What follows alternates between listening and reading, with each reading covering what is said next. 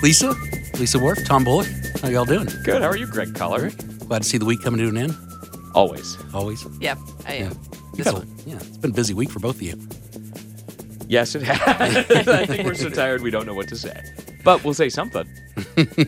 Well, Lisa is Lisa Worf, Assistant News Director, and Tom Bullock is Money Influence Reporter. I'm Greg Collard, News Director at WFAE, and this is WFAE Talks. And today we're going to talk about education and politics. Tom, in a moment, we'll get to your story on tax-deductible donations to political groups. But first, we're going to talk about a story that just went crazy this week. And Lisa, it was your story on a teaching method called no-nonsense nurturing that's being taught in CMS's Project Lift schools. And you first did the story back in November for us, but a national version aired on NPR last weekend. And it's just really taken off on social media.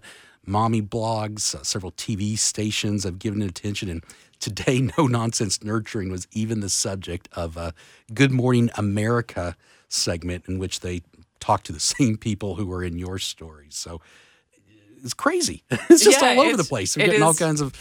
It is really intriguing. I mean, it's an intriguing method of instruction, you know? It basically... And some people point out that there's nothing that's that new to it, but they've kind of systematized this. And it's a group based in San Francisco does a lot of this sort of consulting work with schools. And, you know, teachers have to give very specific directions to students. You know, it's not just like sit there and read a book. It's like, you know, sit there, voices on zero, open your book up, read for 5 minutes, then close your book. And then there's this thing that happens with narration afterwards. So you narrate what your students are doing. You know, Susie's reading quietly. Sam is, it's an odd thing to actually hear. And the theory behind this, and we're going to hear a sample of that from your story in a moment. But what is the theory behind that? Why talk to the kids this way? It is to be very specific about your expectations, to continually lay them out, because most of the schools that this is in are schools with a lot of low-income kids, and the idea is that they don't have structure in their home lives, and this puts that structure into their lives. And finally, you kind of ease off after a while, but... that's the idea. Well, the big deal, and they made a big deal of this in the national stories, that is you don't say please. Yeah, please, they really discourage that you're not asking someone to do something, you're telling them. You know, the example that Denise Watts, who heads the Project Lift schools in West Charlotte that this is in, says, like, hey, no one says, please come to work tomorrow at your job. So, what's the use in it? This whole thing sounds like computer code to me. I know that sounds like a strange kind of comparison, but it sounds literally like... The specificity, yeah. Yeah, it's like, when you're writing computer code, the whole thing is you tell exactly what to do at every step of the way, and it just sounds very similar to that. Well, here's how it sounds. This is from Lisa's, couple segments from Lisa's story back in November from a teacher at Druid Hills Academy. What's her name again? Her name is Venetia Elford. And this is how she spoke to kids in her classroom. While Taylor is at the board explaining the problem, your pencil is in your hand, your voice is on zero. If you got the problem correct, you're following along and checking off your answer. Venetia's looking at me. Denaria put her pencils down, good indicator. Monica put hers down and she's looking at me. There you have it. Are you thinking about running news meetings like this now, Greg? Yes. Tom has a story idea. Tom, you look at me. I am talking to you, and you. Yeah. I mean, it doesn't happen the whole class, but these sort of transition periods, there's a lot of the narration. What is first? I mean, it's weird how big it got because again, we're granted we're not a national station, but we are. We have a good audience, and the way stories get picked up with links and everything.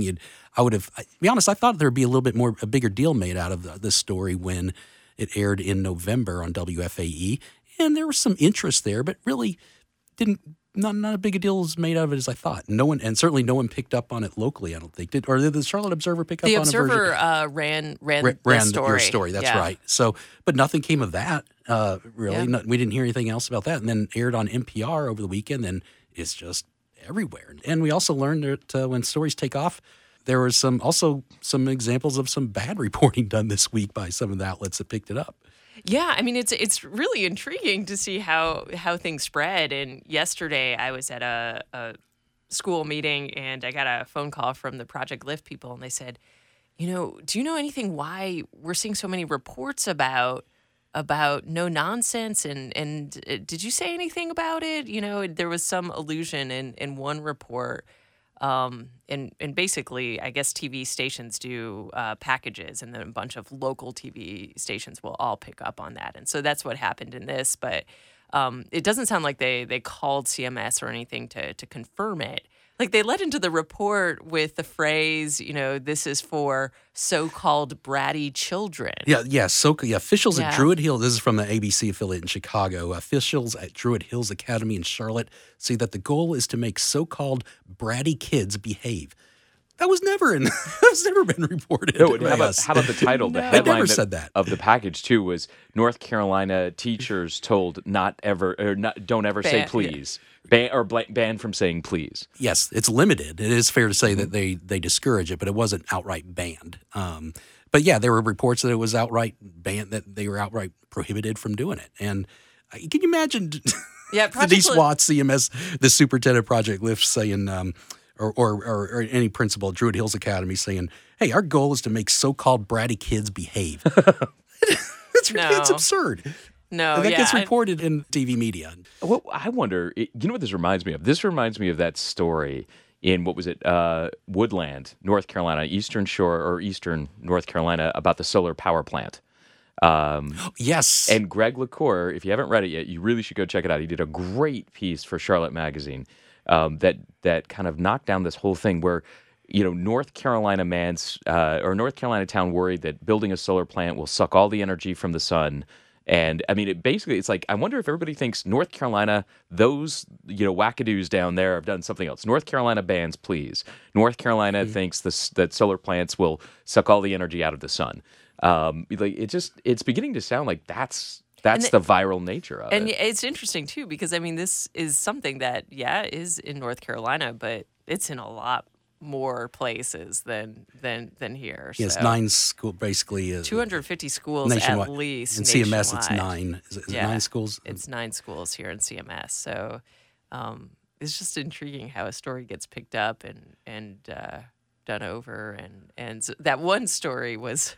But to be sure, it is a significant change from traditional teaching, even though there are elements of it, of traditional teaching, that it is a significant change in how you address kids. Yeah, it is. I mean, it's a very systematized way of doing this. But that one package we mentioned, had a bunch of school footage in there. Mm-hmm. And when we were talking yesterday, you said, well, it looks like they went to the school in there. And I said, no, that's stock footage, because, I mean, the schools... Every kid was white. Every kid was white. And basically, I mean, and this is what the story addressed, my story addressed, is that this is in schools where it's lots of African American and Latino kids, and there's some worry that this is colonization is what one professor called it. This making kids to look like you, and that it's more about compliance and not engagement, which is where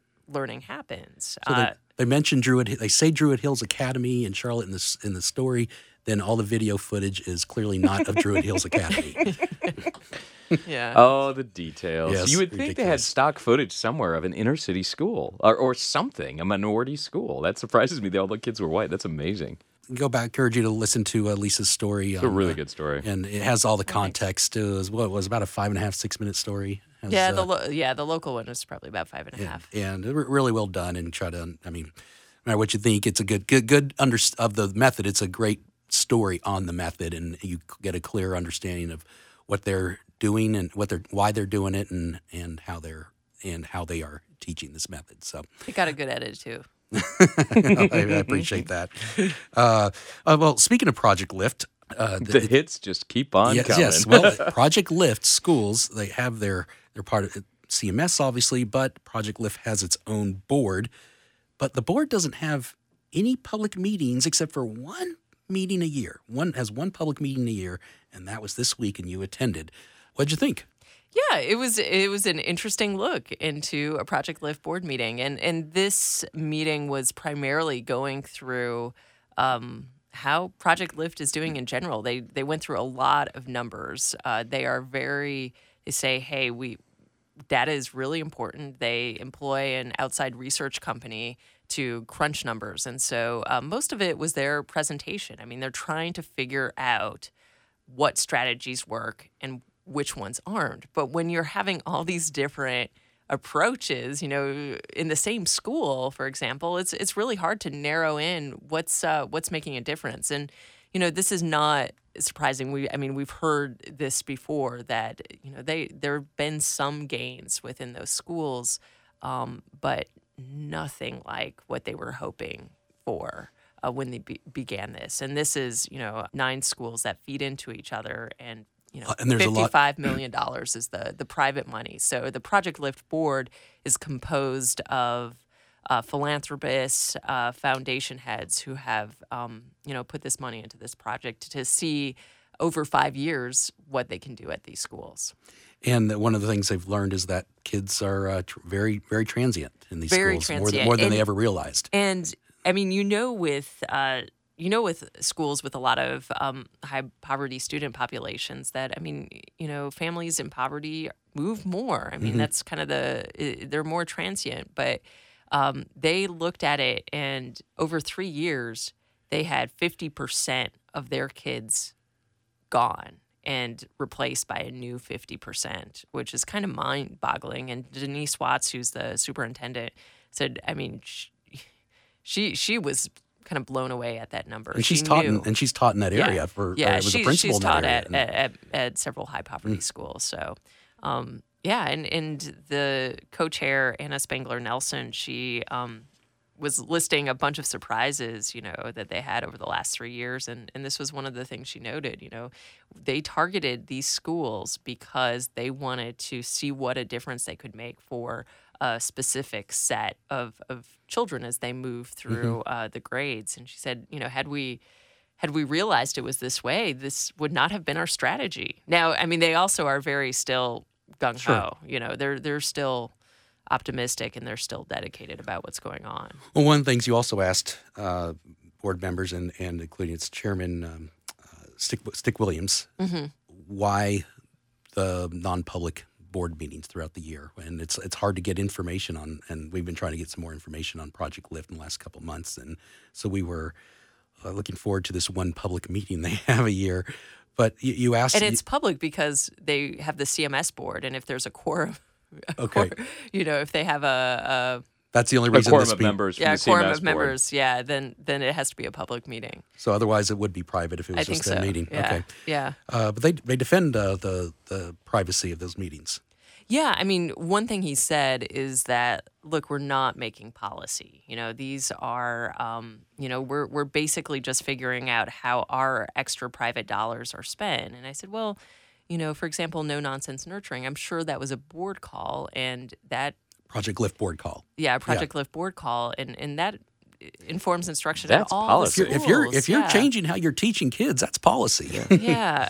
So what the main thing, I talked to a couple board members, Project Lift board members, and they said, look, we wanted to have honest discussions, and we felt like that. Being able to talk in private lets us, wrestle with some things. And, we decided that all of our decisions will be very public. We will invite people into the schools, but for the sausage making, things can sometimes, get tough. Well, I would normally just have the same look you had, Tom, and say, but having said that, after seeing how some of the media reported on the no nonsense nurturing, maybe they have a point. It's hard to. But here's the thing. I think Project Lift is laudable. I think the fact that people are putting $50 million of private money is absolutely something that you wish more people would be willing to do, and they're really trying to figure it out. I give them all the credit for that in the world. Oh, The reason sure. I had a look on my face is these are still public schools. Right. The teacher salaries are still paid by CMS. The schools are still CMS schools. These aren't even charters. These are flat out CMS public schools. And to me, I understand that. I'm a political reporter. Believe me, I know that watching any kind of sausage get made is nasty and disheartening. And I understand where they're coming from. But you can have a frank conversation because you want to. You don't have to do it behind closed doors. It's just interesting to me. It's just really interesting. And to it's me. interesting, too, because charter schools were brought up. There was the CMS board members were there, and it was kind of this sort of reaffirmation of this partnership that they've had over the last 3.5 years. And, someone on the Project Lift board said, hey, we could have chosen a charter school, right? I mean, you would have, you'd probably... They're supposed to have public meetings, They too. are supposed to have public meetings, yes. And in fairness, charter schools are still public schools. I just characterize them as kind not of a all of separate them, category. Not all of them try Oh to... no, they're very much public schools, but they're saying, but we decided that it was very important to us to stay in the traditional public school realm and work with the district. But sure, it seems odd not to be let into a meeting. So like that. was it crowded? Were there a lot of people there for this one time? No, it wasn't crowded. Huh. It was held at Foundation for the Carolinas, and it was in a conference room, not a large conference room. There were 7 or 8 Project Lift board members there. I believe there's about 15 altogether, and there were maybe like 5 or 6 CMS board members there, and 3 researchers, a handful of Project Lift staff, and 3 reporters. Now, why are so many kids moving in and out? Is it just because families moving, or is it back when this started? Was it 3 years or 4 years ago now? Is it? Yeah, this is the 4th year. Okay. It's in the 4th year. Charter schools have become even there are more charter schools than it. Are they losing kids to charter schools? That's what they don't know, and that's what CMS was saying. Is it would be great if we understood where these kids are. Now, my thought, and it sounded like this was a thought in the room, is that a lot of it is the transient life that poverty brings. Because, in these areas, like, I was sitting in a school yesterday, and, someone came in and was talking to the secretary and said, wait, what is a magnet?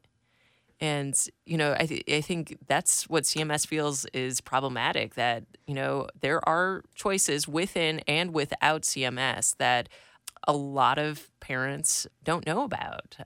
Maybe they don't have the time. Anyway. So it's hard to tell, but my thought is probably it's moving around zones. Well, good reporting on that this week, and I know you'll stay on top of that. Tom, let's get to your story now.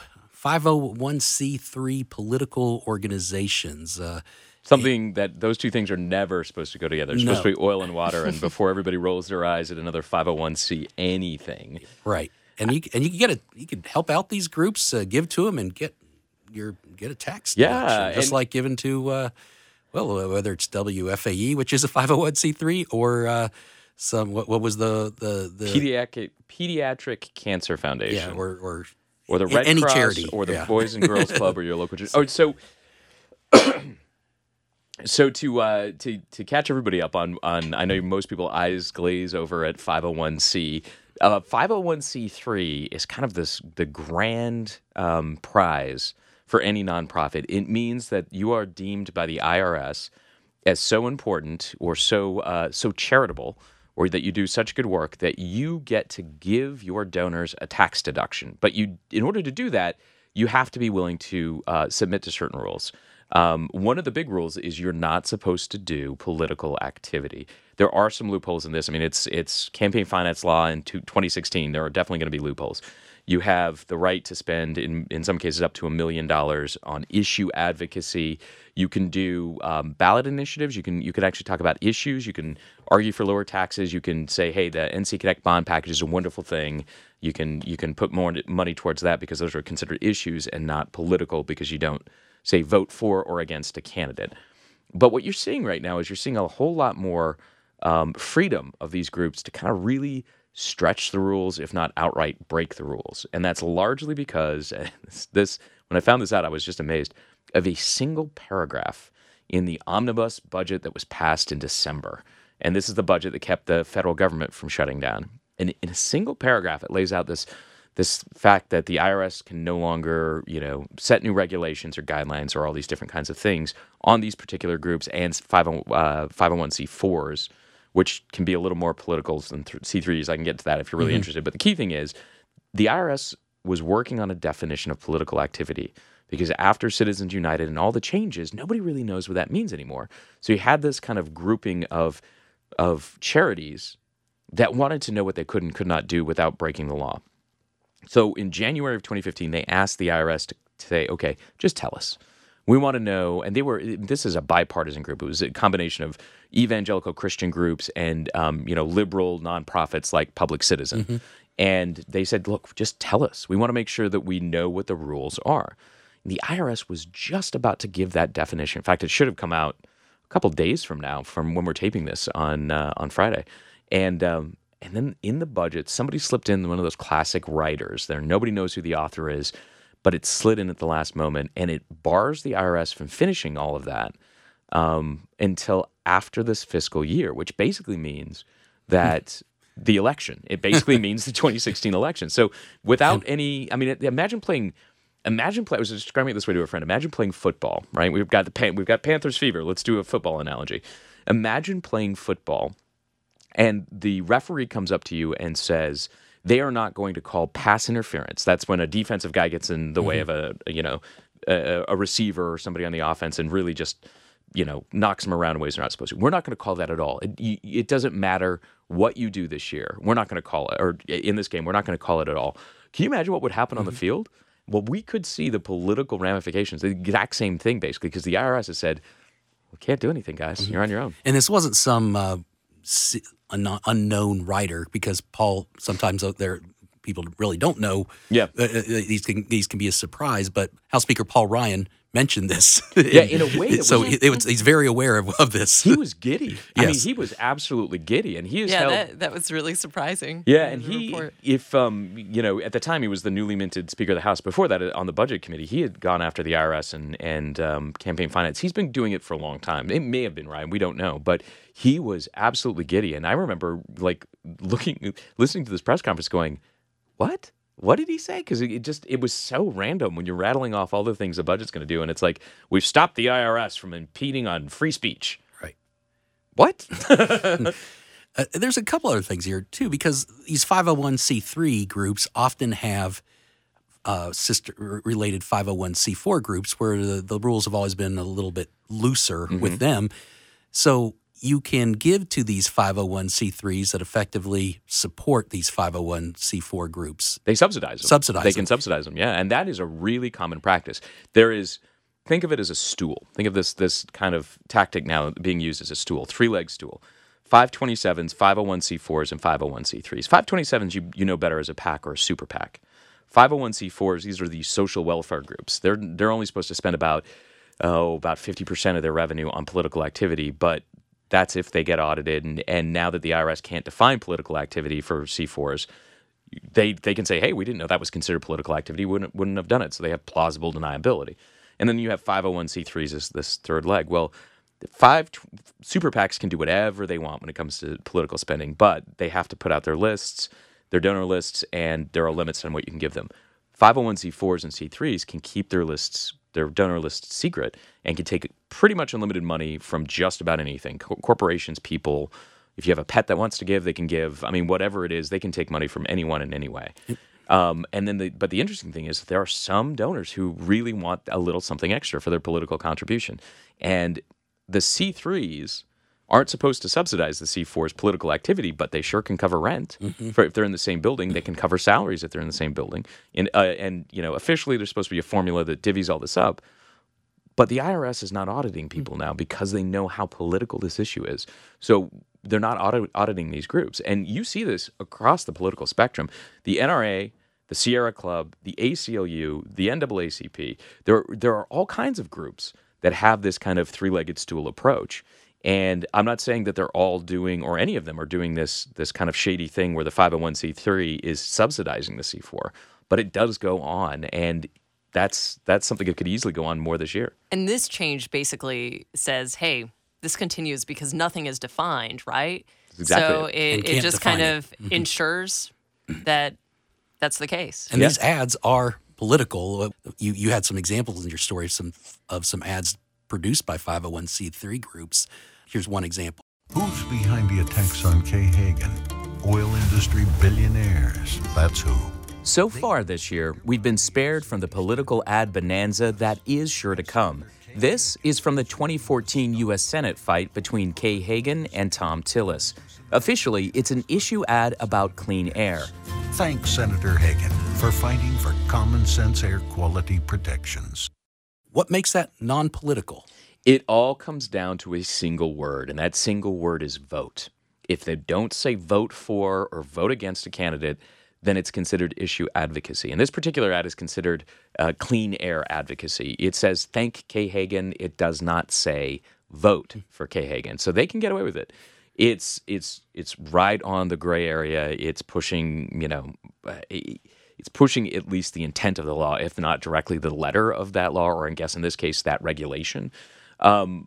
But we're going to see more of these. I mean, the reason I use this 2014 ad is because so far, knock wood, we have been mercifully spared the ad bonanza that is going to hit North Carolina, and we will see more of these kinds of ads. And basically, it's going to be up to people who watch them to note whether or not it is an independent group that's doing it or a candidate that's doing it. And I had heard nothing about that change until I heard your story. I mean, I was just kind of like, huh. Yeah, it surprised me too. I mean, I wonder if we've hit fatigue. I wonder if we've hit campaign finance kind of craziness fatigue. And it's complicated. I mean, going through IRS I think code, we all do at times yeah, as journalists. I certainly do. I mean, and I'm supposed to cover this stuff, but it gets to a point where it is so murky and nobody wants to be the enforcer. It's the easiest stories to do in journalism are breaking news and clearly defined they broke the rule news. Breaking news has a plot line. You just follow right along. They broke a rule news is you can literally say, here is the rule, here's how they broke it, here's what their punishment is. It also pretty much has a plot line.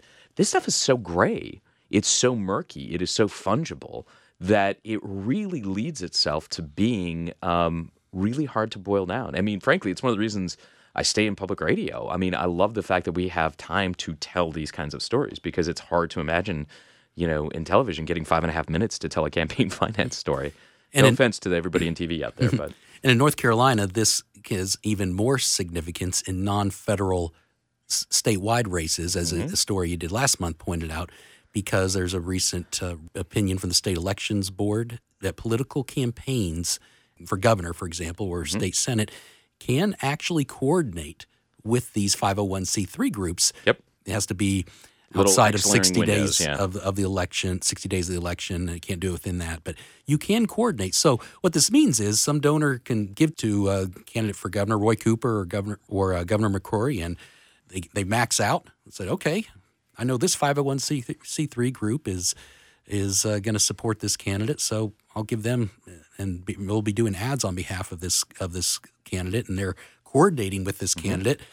I'll give this group $500,000 or whatever. and nobody would know because their donor lists are secret. One of the interesting things too is with these outside groups, and I don't think this gets reported on enough. Candidates love to say that they're not going negative, that they are, when it comes to these ads, that they are all about the positive. I have a vision. I can lead. I'm telling you about your options and what I would do. I'm not attacking my opponent because that, we all hear attack ads and we think, oh, that is distasteful, but they work. At least right now they work. So what happens is these better funded than the candidates outside groups can be the ones to go negative, and they can coordinate with the candidate. So they could literally sit down and say, we'll go negative, we'll attack on this issue, and we'll be spending this much money in this market on these days for this long.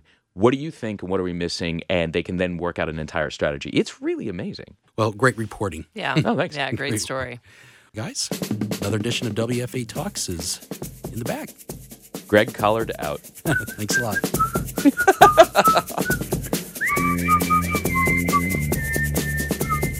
We're going to work on Lisa's whistling, you're I whistling. promise. Thanks, guys.